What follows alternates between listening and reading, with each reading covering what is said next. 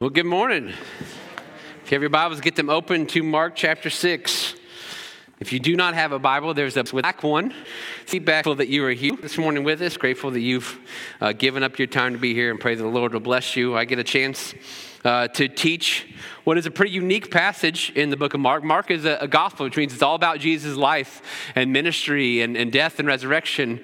And we have this big section in the middle of Mark 6 that isn't about Jesus at all.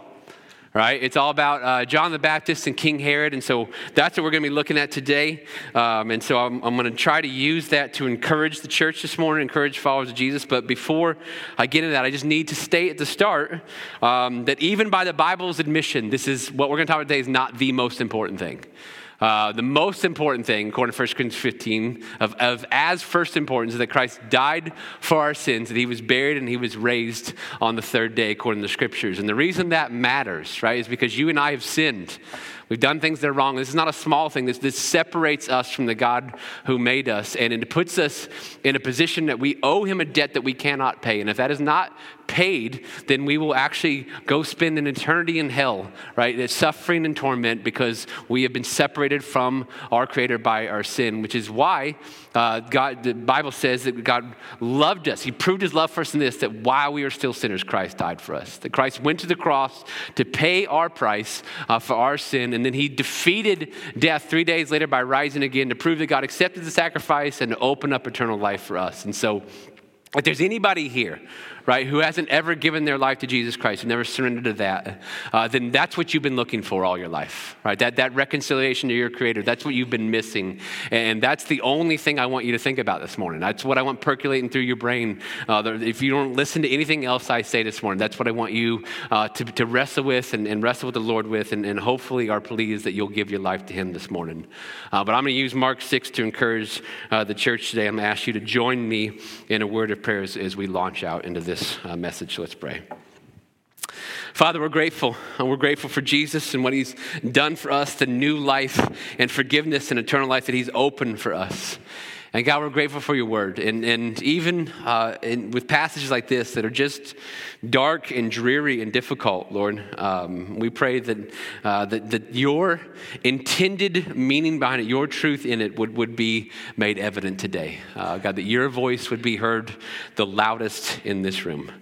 And we ask you get the glory from all of this. In Jesus' name, amen. So I can still remember the first, what I would call big expense, big purchase of my life that I regretted. Let me take you back in time. It was 1998. I was a junior at Cloverdale High School. And in the late 90s, what was in style at that time were carpenter jeans.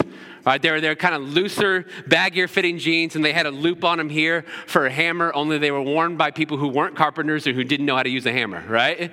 But they were just a fashion statement. And at Cloverdale High School, there was one particular brand that stood out above all the rest. We called them Tommy jeans. Right, they were the Tommy Hilfiger carpenter jeans, and because they were just a little bit baggier, they looked a little bit nicer, and on the loop, they had a blue and red logo. And they weren't an item of clothing, they were a statement. Right? You were letting the world know that you were cool, right? That you were better than all the people who didn't have Tommy jeans because you had Tommy jeans. And one weekend I found myself ironically in Terre Haute because when you live in Cloverdale, there's nothing to do there, right? So you go to Terre Haute or Plainfield. And I found Tommy jeans at JCPenney in Honey Creek Mall. And I looked at the price tag and it was an absolute gut punch. Right? And I was like, there's no way I would ever spend that much on jeans. And I knew I couldn't ask my parents for help because there's no way they would ever spend that much on jeans. And so I passed. But then all week long at school, right, I watched people walk by with Tommy jeans. And I was like, man, I just want a pair of those so bad because I want to be seen that way, right? And just so happened that the next Saturday I was back in Terre Haute. And I thought, well, if I'm back in Terre Haute, I might as well go back to the Honey Creek Mall. And if I'm at the Honey Creek Mall, I might as well go back to JCPenney, right? And I might as well walk straight to the Tommy jeans and see if they're on sale. They weren't. They were not on sale, right? But all week long, I convinced myself that the price would be worth it. I'd saved up money from my summer job at the golf course, and I took them to the counter, and I watched as she rang up $72 plus tax. It was awful, right? I did the math for you with inflation. That's $4.5 million today, okay? Don't look it up. I did the math for you, okay? And I gave up the majority of my money, right, for one pair of jeans, and I didn't regret it. Not at the moment, right? Felt great, actually. I couldn't wait for Monday. And Monday morning, I didn't walk into school. I strolled into school, right? Because I felt good. And immediately, I couldn't believe it. My experience changed, right? People treated me different. Every classroom I walked in, the teacher was like, you know what? For no reason, I'm making your grade an A. I'm just giving it to you, right? There were girls who were just throwing their phone numbers at me, begging me to ask them out. And Cloverdale High School actually went back and retroactively made me homecoming king the prior 3 years. I couldn't believe it, right? It was amazing, the best money I've ever spent. Except none of that happened. None of it. You know what happened? Nobody cared. Like literally nobody cared. And what I think is that everybody else was just as self-focused as me, so they didn't even notice and didn't care. And I remember thinking about second hour, wow, I wasted my money for this? And it's why to this day, I still won't spend more than $30 on jeans. And I know what you're thinking. You don't have to tell us that. We've noticed, right? Sam's Club, baby, right? Now listen, I'd like to say that I grew out of caring what other people think. I'd like to tell you this morning, this is something adults get over, but we don't. Adults, organizations, businesses, even churches feel this great pressure to conform, to fit into social pressures, to be seen as with the times, whatever that means. And in doing so, right, we look to human beings for approval. We look to society, we look to social media and the sways of culture for guidance and for truth. And far too often we fail to realize just how damaging this is. Today in Mark, we're going to read a story that's not a happy story. It is a bleak and dark and tragic story. But you know what it is? It's all a result of what happens when we look to sources that are not eternal for truth. It will paint for us a picture of what results when we live for the approval of other human beings. And so if you care way too much about what others think of you, if fear is one of your greatest hindrances to evangelism, if our society has made you afraid of owning your faith, right? If you're feeling an increased pressure to compromise your faith, or if you're being tempted to do so in order to get the applause of others, I'm really glad you're here today, right? Because today in Mark, we're going to see what guided the life of King Herod and the destruction of those things that were left in its wake. And so I'm going to invite Travis Beckner up. He's going to be reading for us Mark 6, verses 14 through 29. And if you're physically capable, would you please stand to honor the reading of the Word of God this morning?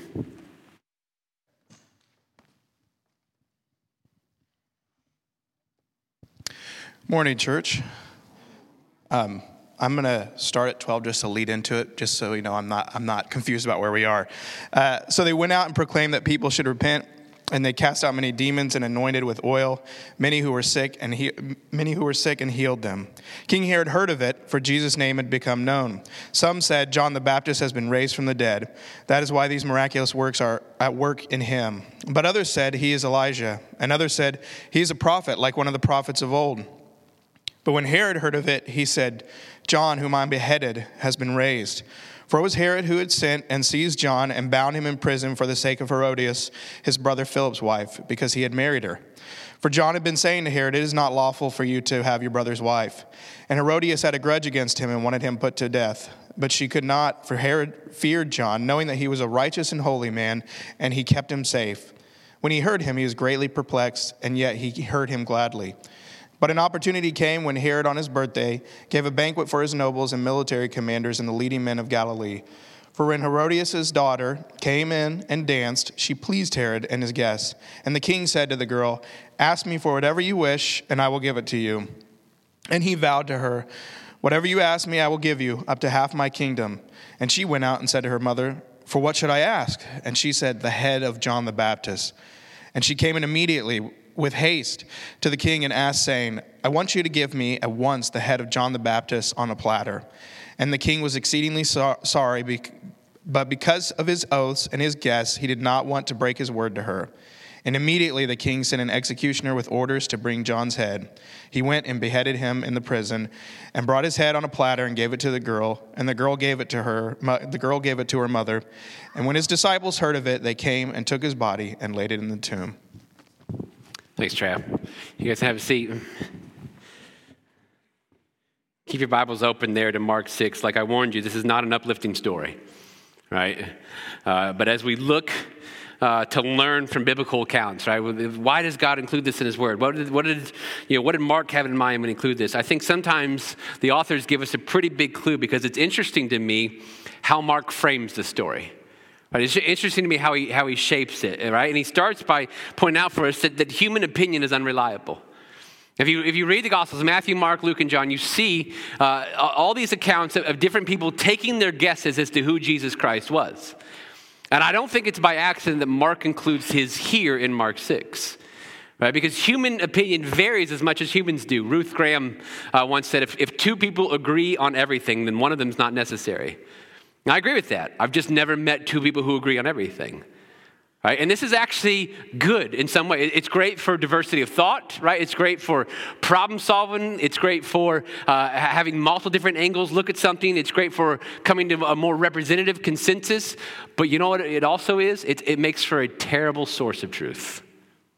Human opinion makes for a terrible source of truth. And it's why in verses 14 to 16, we see multiple different guesses of who Jesus is. Because Jesus' fame has grown to the point where kings are hearing of him. And so everybody's got an opinion. Everybody's got a thought. I'll tell you who this guy is, right? And some are saying he's John the Baptist. And others are saying, no, this is Elijah who's come back. And others are saying he's a great prophet. Now, all these guesses would be flattering for me and for you.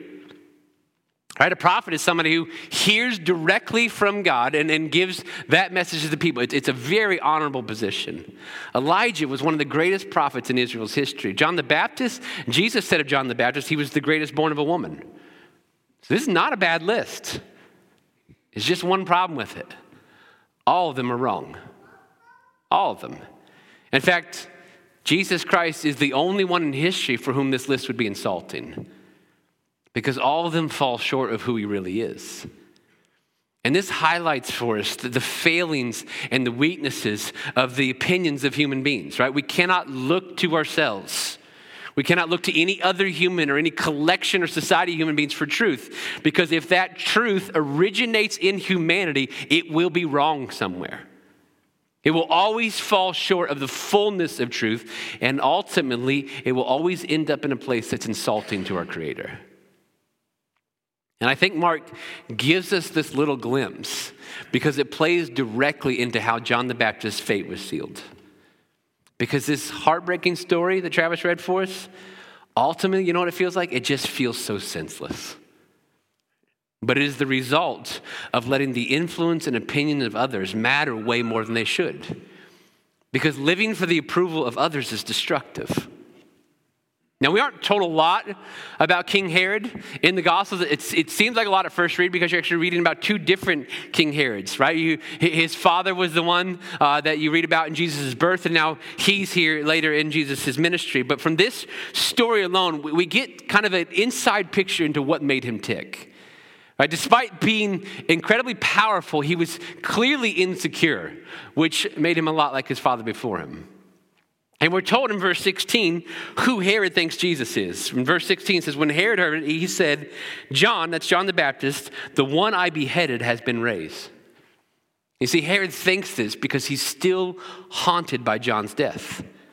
And there's some historical background I want to share with you to help you understand what led to this story, right? When his father died, Herod Antipas was named as Tetrarch of Galilee. He was declared as king of Galilee by Rome, and he would stay king of Galilee so long as Rome thought he was doing a good job. And in that, after he became king, he married the daughter of Aretas, he was the king of the territory right next to him. And so it was kind of a political marriage. It was a strategic one. But sometime later, Herod made a really bad decision in his personal life. And he started having an affair with his brother's wife. Right? And then they both Herod and his brother's wife, divorced their spouses and got married. And she took the name Herodias. And this causes a lot of trouble for Herod.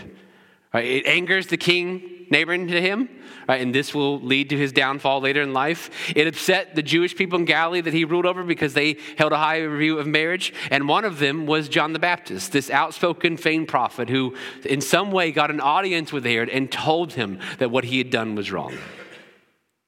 John was clear about it. What you did in this was wrong. And this didn't bother Herod greatly. My guess is, as a public person, he was used to being criticized. But it did bother somebody. It angered Herodias a lot. And this gets John in trouble because the king's wife has it out for him. We see this in verse 17. It says, for Herod himself had given orders to arrest John and to chain him in prison. Why? Because Herod was mad? Because John done something? No. On the account of Herodias, his brother Philip's wife, because he'd married her. And so Herodias does not like John, and she has a grudge against him. And so Herod tries to appease his wife by putting John in prison, but it didn't work. It didn't satisfy her wrath. Look at verse 19. It says Herodias held a grudge against him and wanted to kill him. That seems like a reasonable response, doesn't it? You don't like a life decision I made, so I want you dead. See, Herodias doesn't want John in jail. She wants him dead. But there's something that's keeping John alive. Did you catch it? Verse 19 continues. It says, but she could not because Herod feared John and protected him, knowing he was a righteous and holy man. When Herod heard him, he would be very perplexed that he liked to listen to him. Now, how interesting is that? The king likes listening to John. He kept wanting to hear him more and more and more. But instead of ever submitting to John's teaching, instead of ever repenting of his sins, instead of ever responding to the truth John was sharing, the Bible says that Herod's posture was perplexed. Now, the Greek word there is apareho, which means to not know what to do. It's to be at a loss with oneself, which literally means this. Herod didn't know what to do with John. Because on the one hand, he liked him. He liked his teaching. He knew he was a righteous man. And there was something that gripped Herod when he talked. Obviously, we believe that was the Holy Spirit convicting him, right? But on the other hand, for King Herod to actually surrender to what John was teaching him, he'd have to make some major changes in his life. He'd have to admit he was wrong. He'd have to admit his marriage and how he went about it was wrong. He'd have to repent. He'd have to look humble in front of people he led. He'd have to recognize that there was a Lord in his life higher than him and even higher than Rome. And so he was left perplexed. He didn't know what to do with all this. And then we read this really ominous phrase in verse 21, that an opportune time came for Herodias. You see, she's been waiting. Her desire for blood has not waned. And in this opportune time, what happened is Herod decides to throw a birthday party for himself. It's a cute thing for a grown man to do, isn't it? And we see some reasons that Herod didn't accept John's teaching fully, right? We see just the way this party plays out, right? That it would be massively different if Herod had surrendered his life to God. But instead it looks like what you might guess it would look like. He invites all the most important men he can, and he has them come and celebrate him. It's an ego play. And they feast, and they get drunk, and they engage in revelry, and they start acting inappropriately. And to top it all off, Herodias' own daughter comes in and dances for Herod and all his male guests. Now, this was not a children's recital. Okay, this was provocative. And verse 22 tells us that this pleased Herod and his guests. They enjoyed the show, and being intoxicated and going with the momentum of the evening, Herod then makes a statement that is beyond stupid. Verse 22, the king said to the girl, "Ask me whatever you want, and I'll give it to you." He promised her with an oath. Right? He gives an oath. Whatever you ask for, I will give you up to half my kingdom. I mean, how dumb can you get? You want to throw away half your kingdom for a dance? Let's just say this. May it never be said that lots of alcohol and indulgence make you wiser. This girl, likely disgusted by the feel of the room at this point, leaves and goes and asks her mom for advice. Mommy offered me everything, up to half the kingdom, whatever I want. Like, what should I ask for? And this is when Herodias gives a dumber answer than the offer. She said, "Ask for John the Baptist's head on a platter immediately." I mean, think for a second on that. From that request alone, you can see the darkness, can't you? The violence in the request. It wasn't enough to have him killed. She wanted his head displayed as a trophy. The hatred in the request, the bitterness of the request, the foolishness of the request. Her own daughter has a chance to gain up to half the kingdom, and she'll get nothing out of this. But Herodias, she's going to get the one thing that she's been longing for. Now, surely Herod, who likes John and protects John and understands that John's a holy, righteous man, surely he won't grant such a ridiculous request, right? He doesn't want to. The Bible says he's deeply distressed when he hears this. but he does it. He gives the order. And you know what's worse than that? You know why he does it? Look at verse 26. Although the king was deeply distressed because of his oath and the guest, he did not want to refuse her. That's it. The two reasons Herod have are the oaths, the promise he made, and his guests, how he's going to look in front of them.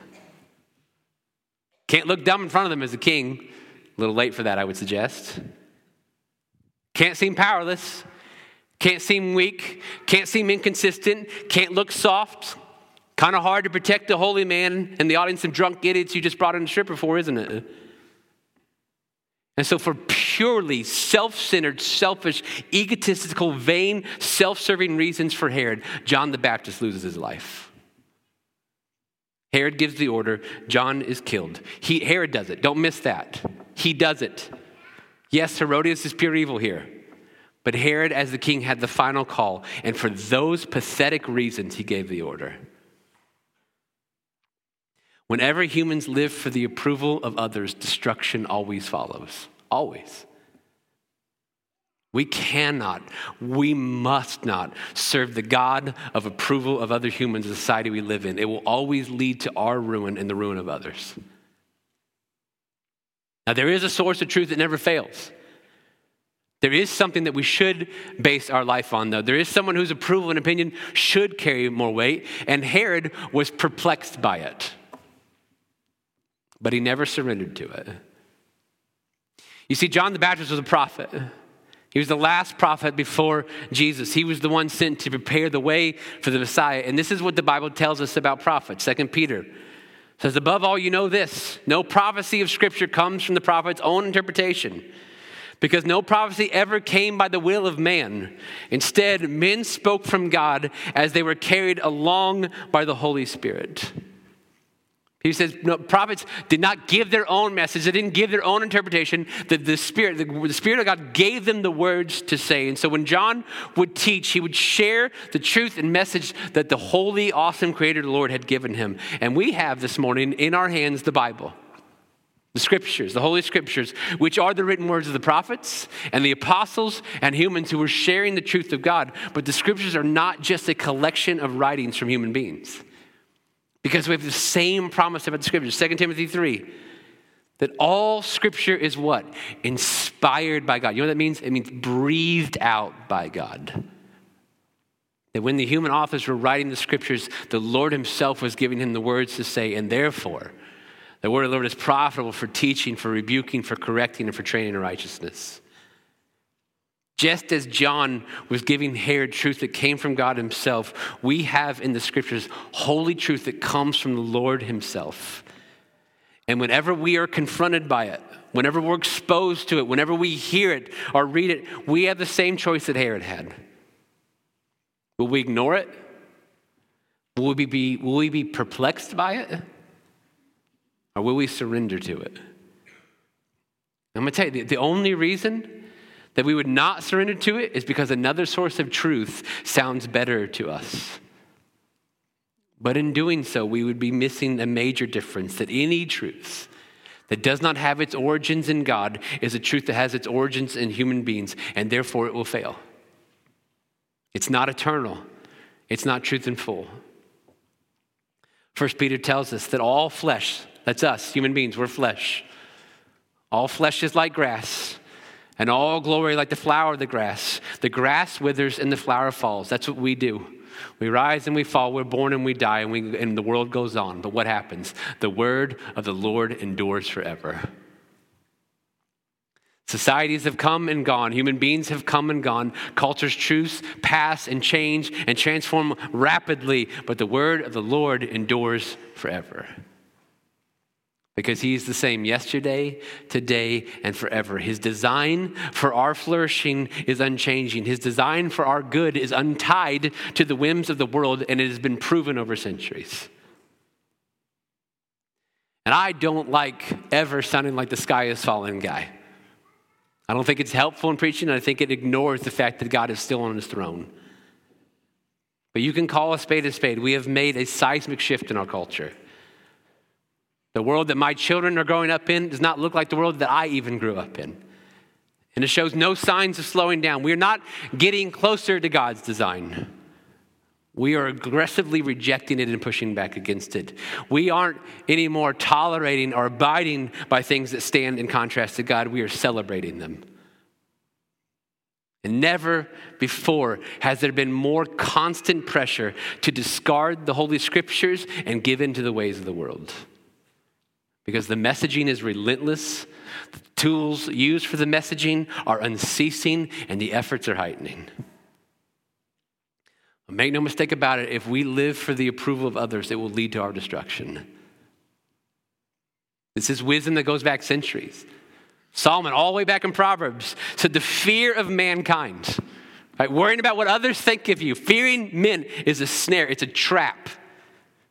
But the one who trusts in the Lord is protected. So what are you to do, mom and dad, grandparent? What are you to do, teacher and business leader and coach? What are you to do, young person who's thrown literally on the front lines of the social wars every day? Are we to freak out? Are we to fight back with the same intensity? Are we to use all the tools they're using? Are we to picket and yell and scream? Well, might I suggest something much more simpler and much more powerful? Let's start with hearing God's voice first.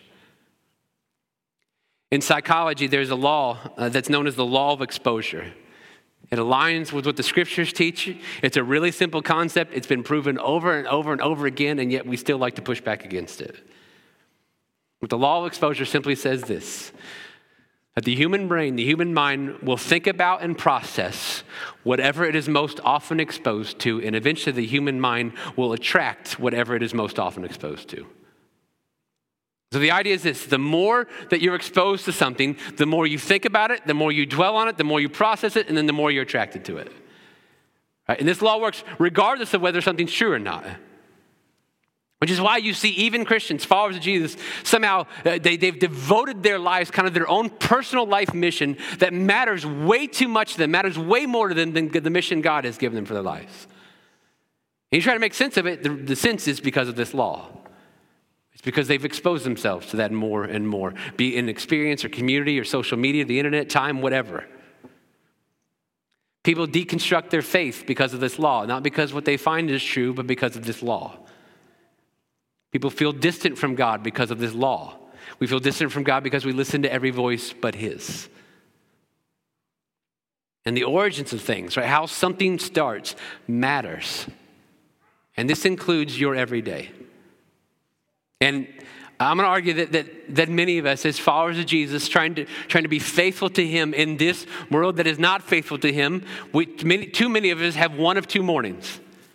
Either one, we sleep into the last possible minute and then we're jolted into a life of instant hurry and stress, and we start our days immediately tackling tasks, and we just go onto the rabbit wheel immediately with no thoughts of the Lord. And we're just off, and we start every day like that.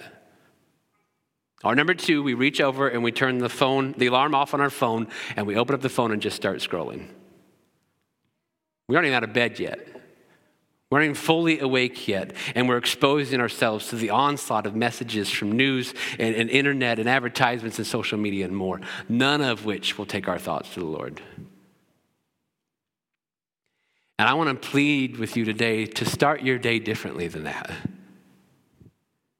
To build some margin in from the time that you get up until the time that you're needed.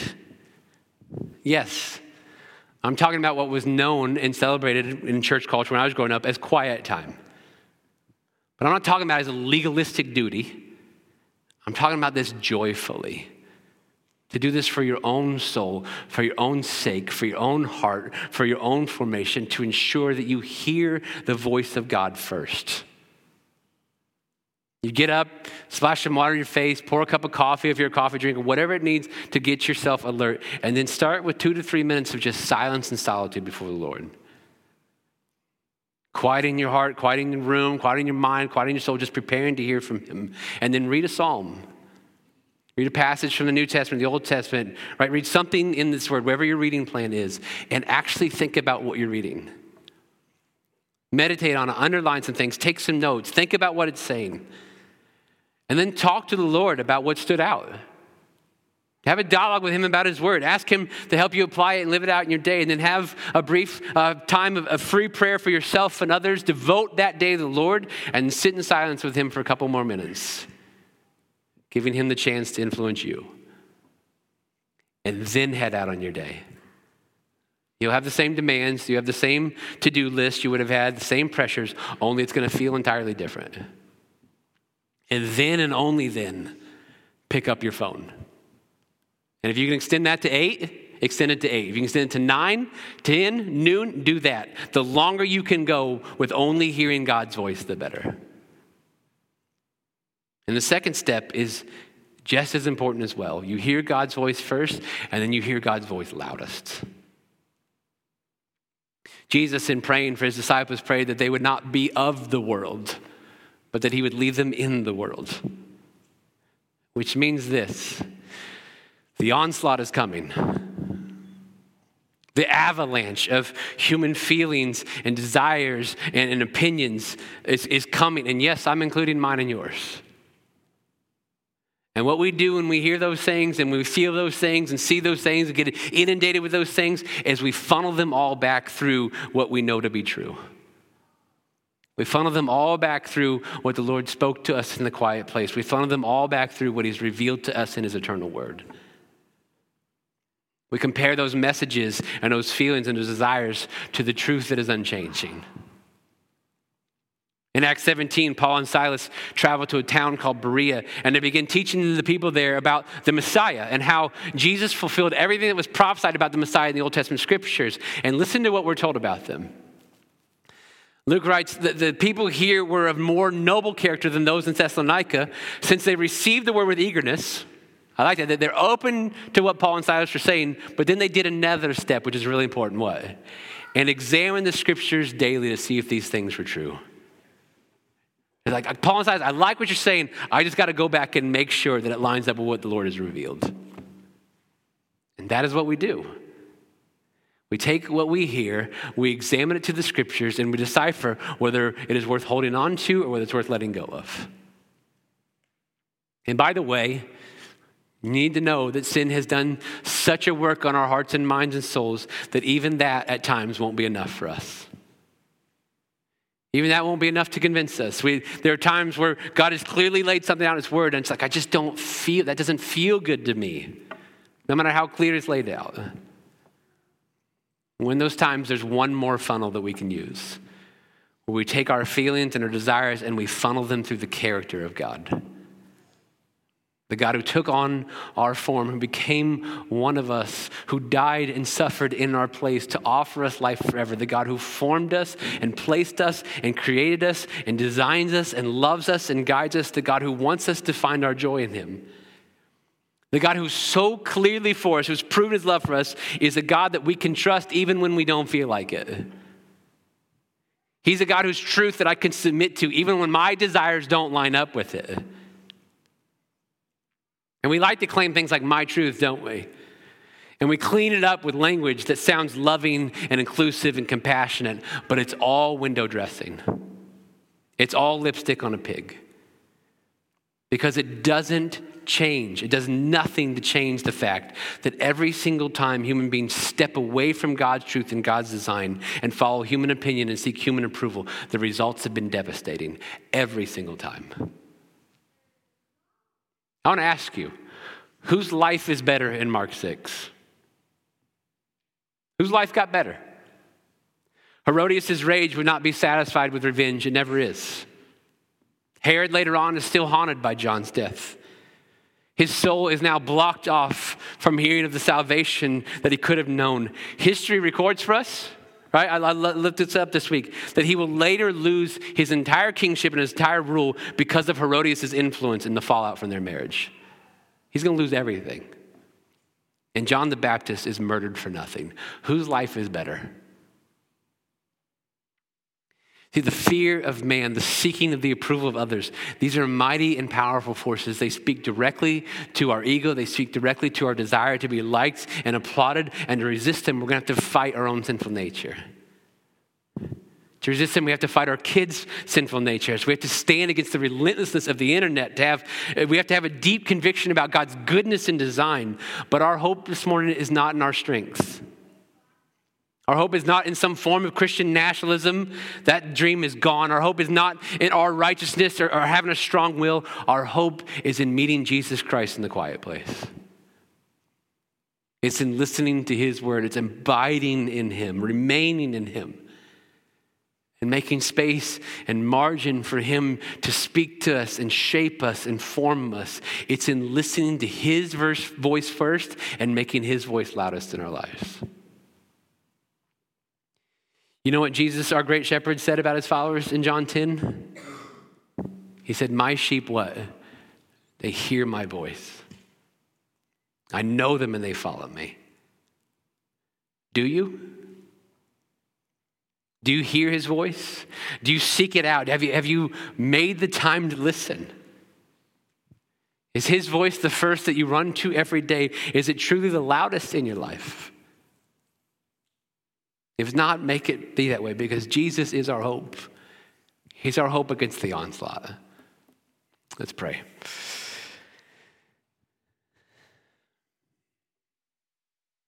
Father, I'm always encouraged by your word of examples and things that point us the right way to do things. But I'm always thankful for the ones that show the fallacies of the wrong ways of doing things. And Lord, too many times I've made bad decisions. Too many times I've made some really wrong decisions because of my oaths and because of the audience. And Lord, I know your grace forgives me. I know that if we're going to repent of those things, I can find your grace anew, but I want to hear your voice first. I want to hear your voice the loudest. And so I pray specifically for people who've been feeling this pull or temptation to compromise their faith, to surrender, to give in on something that you have so clearly revealed to be true in your word. And we want to listen to other voices, and we want to listen to our desires. We want to ignore that and put little asterisks in the Bible for us. Lord, instead of trying to find human wisdom that will lead to our destruction, may we run to your feet and abide in you. May we be the sheep here at FBN who hear the voice of our shepherd, who know him because he knows us, and may we follow him. We ask that you would do this for our sake. We ask you to do this for your sake. We ask you to do this for the glory of your name and your kingdom. And we pray this in Jesus' powerful name. Amen. So we're going to